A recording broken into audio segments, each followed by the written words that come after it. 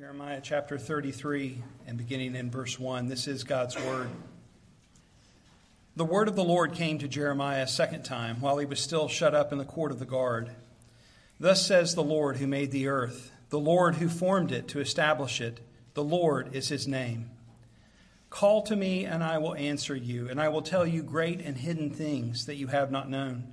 For thus says the Lord, the God of Israel, concerning the houses of this city and the houses of the kings of Judah that were torn down to make a defense against the siege mounds and against the sword. They are coming in to fight against the Chaldeans and to fill them with the dead bodies of men whom I shall strike down in my anger and my wrath, for I have hidden my face from this city because of all their evil.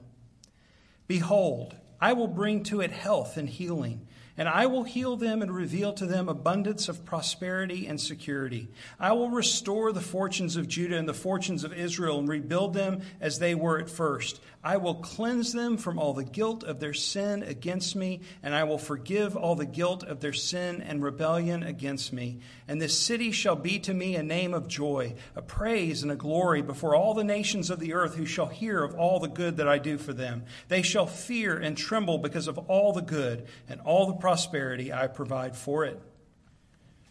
Thus says the Lord, in this place of which you say, it is a waste without man or beast, in the cities of Judah and the streets of Jerusalem that are desolate, without man or inhabitant or beast, there shall be heard again the voice of mirth and the voice of gladness, the voice of the bridegroom and the voice of the bride, the voices of those who sing as they bring thank offerings to the house of the Lord. Give thanks to the Lord of hosts, for the Lord is good, for his steadfast love endures forever. For I will restore the fortunes of the land as at first, says the Lord. Thus says the Lord of hosts, in this place that is waste, without man or beast, and in all of its cities there shall be again habitations of shepherds resting their flocks. In the cities of the hill country, in the cities of the Shephelah, and in the cities of the Negev, in the land of Benjamin, the places about Jerusalem, and in the cities of Judah, flocks shall again pass under the hands of the one who counts them, says the Lord. Behold, the days are coming, declares the Lord, when I will fulfill the promise I made to the house of Israel and the house of Judah. In those days and at that time, I will cause a righteous branch to spring up for David, and he shall execute justice and righteousness in the land. In those days, Judah will be saved, and Jerusalem will dwell securely. And this is the name by which it will be called: the Lord is our righteousness. For thus says the Lord, David shall never lack a man to sit on the throne of the house of Israel, and the Levitical priest shall never lack a man in my presence to offer burnt offerings, to burn grain offerings, and to make sacrifices forever. The word of the Lord came to Jeremiah. Thus says the Lord, if you can break my covenant with the day and my covenant with the night, so that day and night will not come at their appointed time, then also my covenant with David my servant may be broken, so that he shall not have a son to reign on his throne, and my covenant with the Levitical priests my ministers. As the host of heaven cannot be numbered, and the sands of the sea cannot be measured, so I will multiply the offspring of David my servant, and the Levitical priests who minister to me. The word of the Lord came to Jeremiah. Have you not observed that these people are saying, the Lord has rejected the two clans that he chose? Thus they have despised my people so that they are no longer a nation in their sight. Thus says the Lord, if I have not established my covenant with day and night and the fixed order of heaven and earth, then I will reject the offspring of Jacob and David my servant, and will not choose one of his offspring to rule over the offspring of Abraham, Isaac, and Jacob. For I will restore their fortunes and will have mercy on them. This is God's word. Let's pray. For your word, we give you thanks again, Lord, and we pray that you would take it now and speak to our hearts. Open our eyes to see wonderful things, to see great and hidden things. In your word we pray. In Jesus' name, amen. Please be seated. Well, chapter 33 is the conclusion of the book of consolation that began in chapter 30. Now my brain has gone blank. 30 or 31? 30. All right. The book of consolation. So the book of comfort that God has given through Jeremiah to speak to Judah at the time that their enemy is attacking from the outside. This is really a continuation of chapter 32. Jeremiah is still is imprisoned in the court guard there. This passage contains, in a sense, a summary.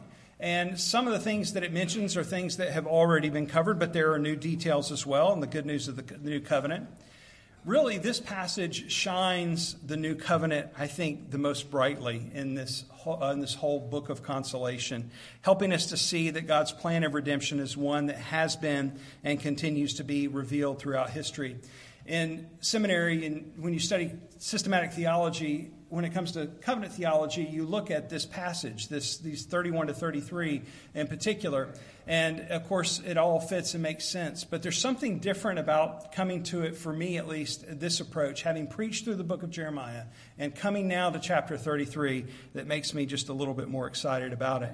That from the very beginning, from the promise given in the garden, that as the covenant of grace is announced, that I will send the seed of a woman to crush the head of the serpent.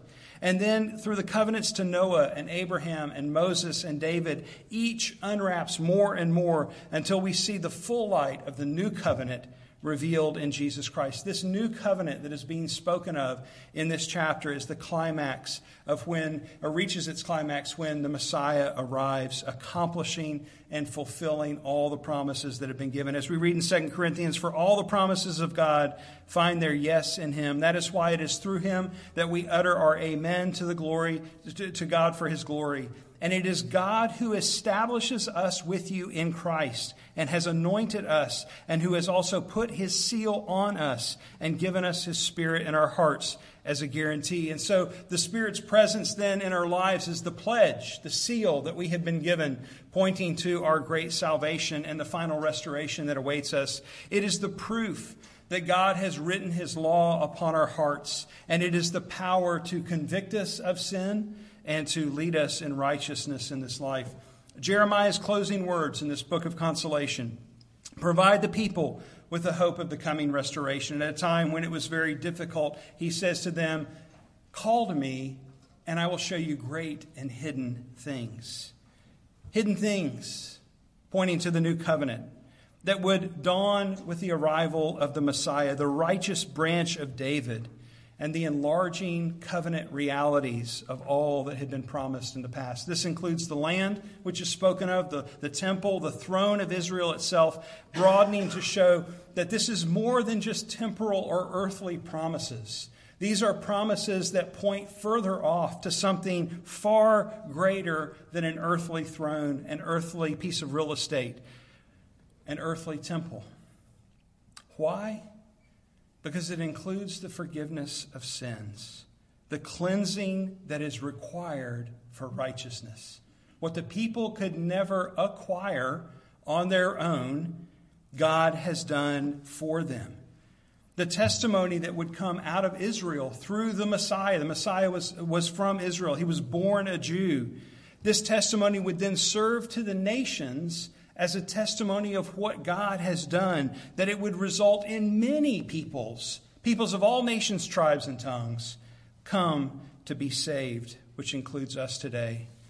Finally, the passage includes the consummation of the kingdom, the true fortunes, the fortunes of redemption being restored to the people of God. So chapter 33 is this holistic picture of covenant fulfillment, to give hope to Judah in their misery. And it's our hope as well, as we face various trials in this life and hardships, when we're sinned against, when we suffer broken relationships, when we are given a life-altering diagnosis, when we suffer in broken bodies, when we sin ourselves and we suffer the consequences of our own rebellion, when we face loss and grief and misery and suffer the heartbreak of this sin-wrecked world, we have a hope rooted in our covenant-keeping, promise-fulfilling, never-changing God who has redeemed us and made us his children. For you have received the Spirit of adoption as sons, by whom we cry, Abba, Father. The Spirit himself bears witness with our spirit that we are children of God, and if children, then heirs. Heirs of God and fellow heirs with Christ, provided we suffer with him in order that we may also be glorified with him. So looking now at our text, we see that again, the word of the Lord comes to Jeremiah. He's still in prison there in the court of the guard. And Yahweh gives kind of a lengthy introduction of himself to Jeremiah, the one who made it, who formed it, who established it. It's pointing to all of creation. The word earth is inserted here. It's not actually in the Hebrew, but it would certainly include the earth. We could equally put creation or just put everything. That he established everything. If you were in Sunday school this morning, that Colossians 1 passage, right? Everything, all things, he made, and these things were made for him. Now he's reminding Jeremiah and the people as well that he is the one by whose power everything was made, because they needed to know that he had the power to restore them. Their situation was hopeless. The Babylonian army literally barraging their city and laying siege to it. And so they needed hope. And he's speaking this hope to them. And then he adds, the Lord is his name, to echo his power to redeem and save. And so with this introduction, he then instructs them in verse 3, call to me and I will answer you and will tell you great and hidden things that you have not known. What a promise in the face of peril. Now, what would the people of Judah preferred? Probably a strong arm to deliver in the moment. But Jeremiah has been prophesying all along the judgment that's coming. And the reasoning for it, it's justified. They have sinned perpetually again and again. They've not received the instruction of the Lord. They've resisted the Lord. So he says, I'm going to send the Babylonians. So this was inevitable. God had promised the judgment and justified the judgment. But even in the judgment, just as we read in that psalm together this morning, God will not remove his love from his people. And so he says to them, call to me, and I will answer you, and I will tell you great and hidden things that you have not known. A comfort with all the sights and sounds of destruction raining down around them. Now, we've talked some about context and taking promises from Old Testament passages and applying them to us today. And we have to be careful when we do this. But I think this particular verse, I don't see any problem in applying this. Call to me and I will answer you and I will show you great and hidden things. Why? Because we see this command and this call in other passages of Scripture as well. Psalm 50, verse 15, call upon me in the day of trouble. I will deliver you and you shall glorify me. Or Psalm 91:15, when he calls to me, I will answer him. I will be with him in trouble. I will rescue him and honor him. Or Matthew 6:33, but seek first the kingdom of God and all his righteousness, and all these things will be added to you. In all of these instances where the people are instructed to call upon God, it isn't simply for information. It's always in the context of being saved, being delivered, which is what the people needed. And so here again, we can call to God that he would show us great and hidden things. However, we must not miss the immediate context of this promise given in Jeremiah 33. And here it is the new covenant that is being revealed and explained. If you haven't been with us in the previous weeks, it may not make as much sense, but this book of consolation is the introduction of the new covenant that Jeremiah is explaining to the people, that a day is coming, a new covenant is coming. And so here is this kind of summation of what that promise is. The good news that is coming, the promised new covenant, is further to unfold in the passage itself, which I hope you'll see this morning. Now, he begins with the city itself. He talks about the destruction that's happening, even as it's happening.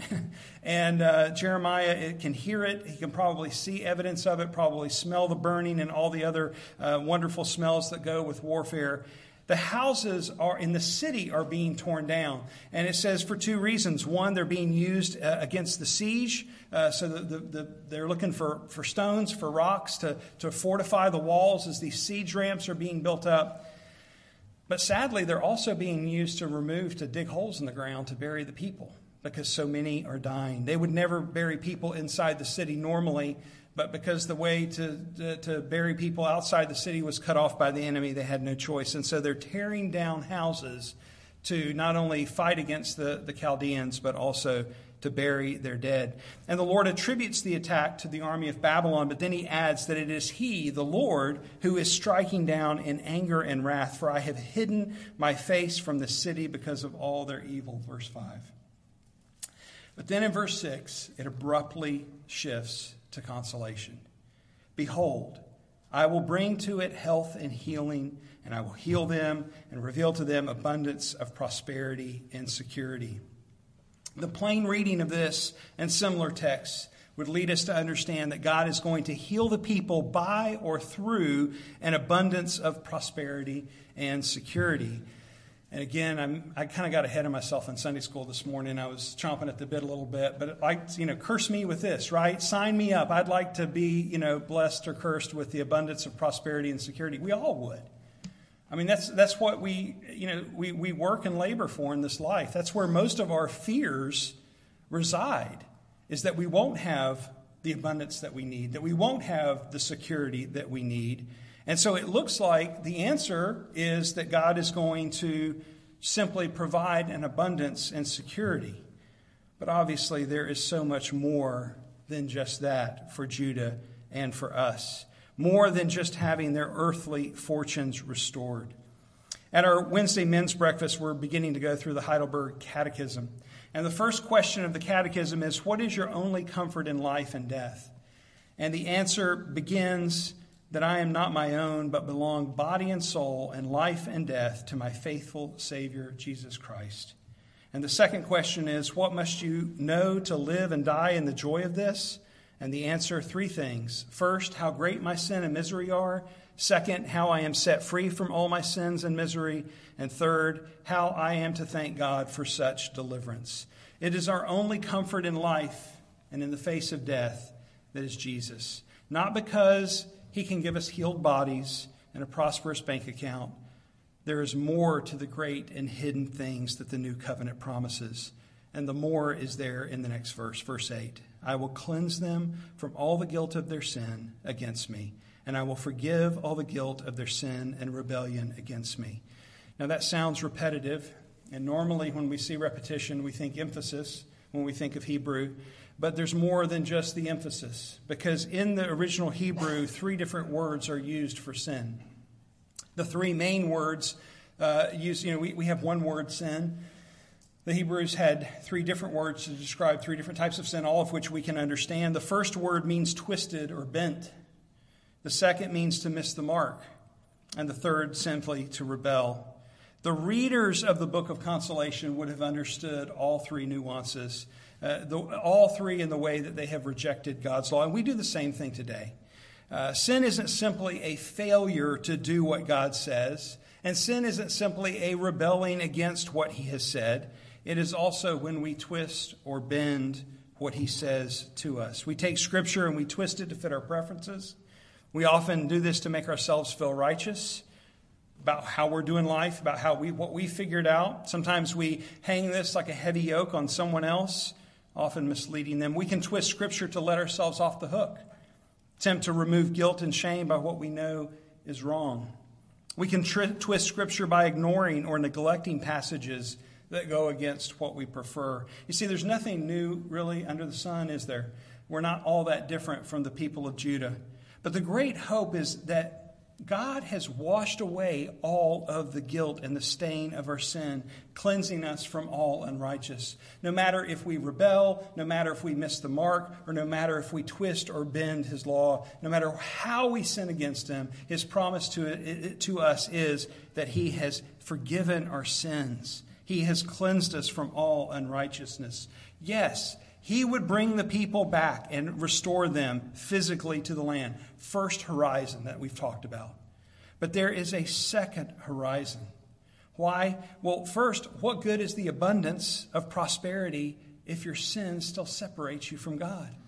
What good is the land and the cattle and the sheep and all that was promised to them if your sin still separates you from God? For what will it profit a man if he gains the whole world and forfeits his soul? The greater fulfillment of the promise, the great and hidden thing, is that their sins would be forgiven through the atonement of the coming Messiah. The city is described as being presently made desolate, and then later he describes it as having been made desolate. But it would one day become a name of joy, a praise, and a glory before all nations, verse 9. And here the covenant language used with Abraham, that in him all the nations of the earth would be blessed. That great and hidden thing, the gospel of Jesus Christ, what we now know is the answer, would go out to the nations that they would fear and trust in Yahweh. So in the first horizon, it would result in them physically seeing God restore the nation of Israel. He would remove their shame. As Jerusalem is going to be rebuilt. We know the story of Nehemiah and Ezra. But as we know, the nations needed more than just seeing this, didn't they? What do they need? They need to hear the message of the gospel. How are they to believe in him whom they have never heard? And how are they to hear without someone preaching? And how are they to preach unless they are sent? As it is written, how beautiful are the feet of those who preach the good news. So faith comes from hearing, and hearing through the word of Christ. So the gospel, we have to get to the gospel. It's not a gospel that Israel would simply be restored to the land.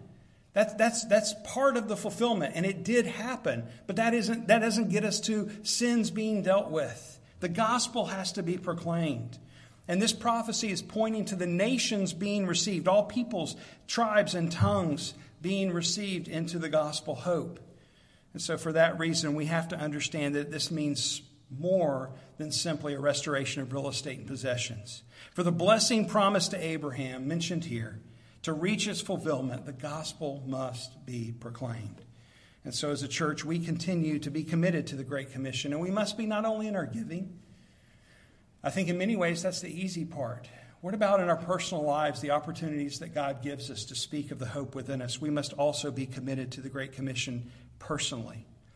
In verses 10 to 13, a contrast is provided. And again, is Jeremiah seeing a prophetic vision of what the city will look like afterwards, or does he write this after he has seen it? Either way, it's a vivid picture of just absolute desolation. Without man or beast, no sounds of gladness or singing. And yet there's a contrast that a day is coming when the singing and the gladness will return, as the people will one day say with the psalmist, "Give thanks to the Lord of hosts, for the Lord is good, for his steadfast love endures forever." One day they would again march up to the temple singing and shouting this. Additionally, the people will again see shepherds resting their flocks all throughout the land. And can we not but think some shepherds, just in a few years, so to speak, down the road from this, who would be the first to receive the good news of the Savior's birth. Verse 14 begins with the familiar phrase, "Behold, the days are coming," signaling a prophecy of the future in which God promises to fulfill the promise. And the word promise is a synonym for covenant, which is clearly the meaning in verse 15. It's not a mistake that Jeremiah lumps all of these three, or all these four here together. Now here he's pointing to the Davidic covenant when he says, "In those days and at that time I will cause a righteous branch to spring up for David, and he shall execute justice and righteousness in the land. In those days Judah will be saved and Jerusalem will dwell securely. And this is the name by which it will be called, the Lord is our righteousness." Who has done this? Who is the only one who has done this? That the Lord is our righteousness. This is clearly speaking of the Messiah. That Jesus has come and become our righteousness. 2 Corinthians 5:21, "For our sake he made him to be sin who knew no sin, so that in him we might become the righteousness of God." This is our hope. The promise to David was that he would have one who would sit on the throne forever. That's in 2 Samuel 7:16, but it's repeated all throughout Scripture, Old Testament, specifically the Psalms. It was, in the Psalm that we read this morning, we see this promise again and again. And yet, no king is sitting on the throne of David since the fall of, or since the Babylonians come in and take the people out into exile. So what is the fulfillment pointing to? Well, it signals the coming of the Messiah. Again, the King of Kings, who would be born in the line of David according to Matthew's genealogy, spoken of in Revelation 19:16. On his robe and on his thigh, he has a name written, King of Kings and Lord of Lords. So we have the Davidic covenant and the promise of the throne. And next we get the promise of priest. Verse 18, the priestly role of the Levites to make sacrifices forever. Now, earthly priests have not served in this role since the destruction of the temple in 70 AD. So it must point to something else, or this is not a true prophecy. But in Hebrews, we see what Christ has done. When Christ had offered for all time a single sacrifice for sins, he sat down at the right hand of God, Hebrews 10:12. And now he sits at the right hand of God on high as our priestly mediator. having provided the only sacrifice necessary for our sins. So Jesus is prophet, he is priest, and he is king forever, establishing the new covenant by which we know the forgiveness of our sins, being made righteous through him by faith. Now, in the closing section of the book of Consolation, the word again comes to Jeremiah, and he goes back to run through the covenants, beginning with Noah. The created order, day and night. This was the Noahic covenant, that creation would be preserved until all the promises of God are fulfilled. David and the Levitical priests are again mentioned, bringing to mind the covenants given to David and the covenant at Mount Sinai. And then in verse 22, the Abrahamic covenant is signaled through the phrase, "As the host of heaven cannot be numbered and the sands of the sea cannot be measured, so I will multiply the offspring of David my servant and the Levitical priests who minister to me."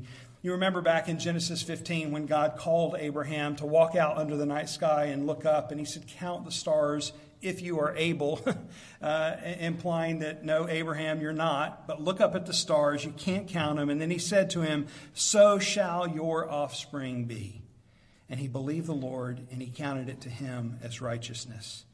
Just as Abraham was saved by faith in the promises of God, so we who are trusting in Christ alone are saved and can with confidence rejoice that according to Galatians 3:7, know then that it is those of faith who are the sons of Abraham.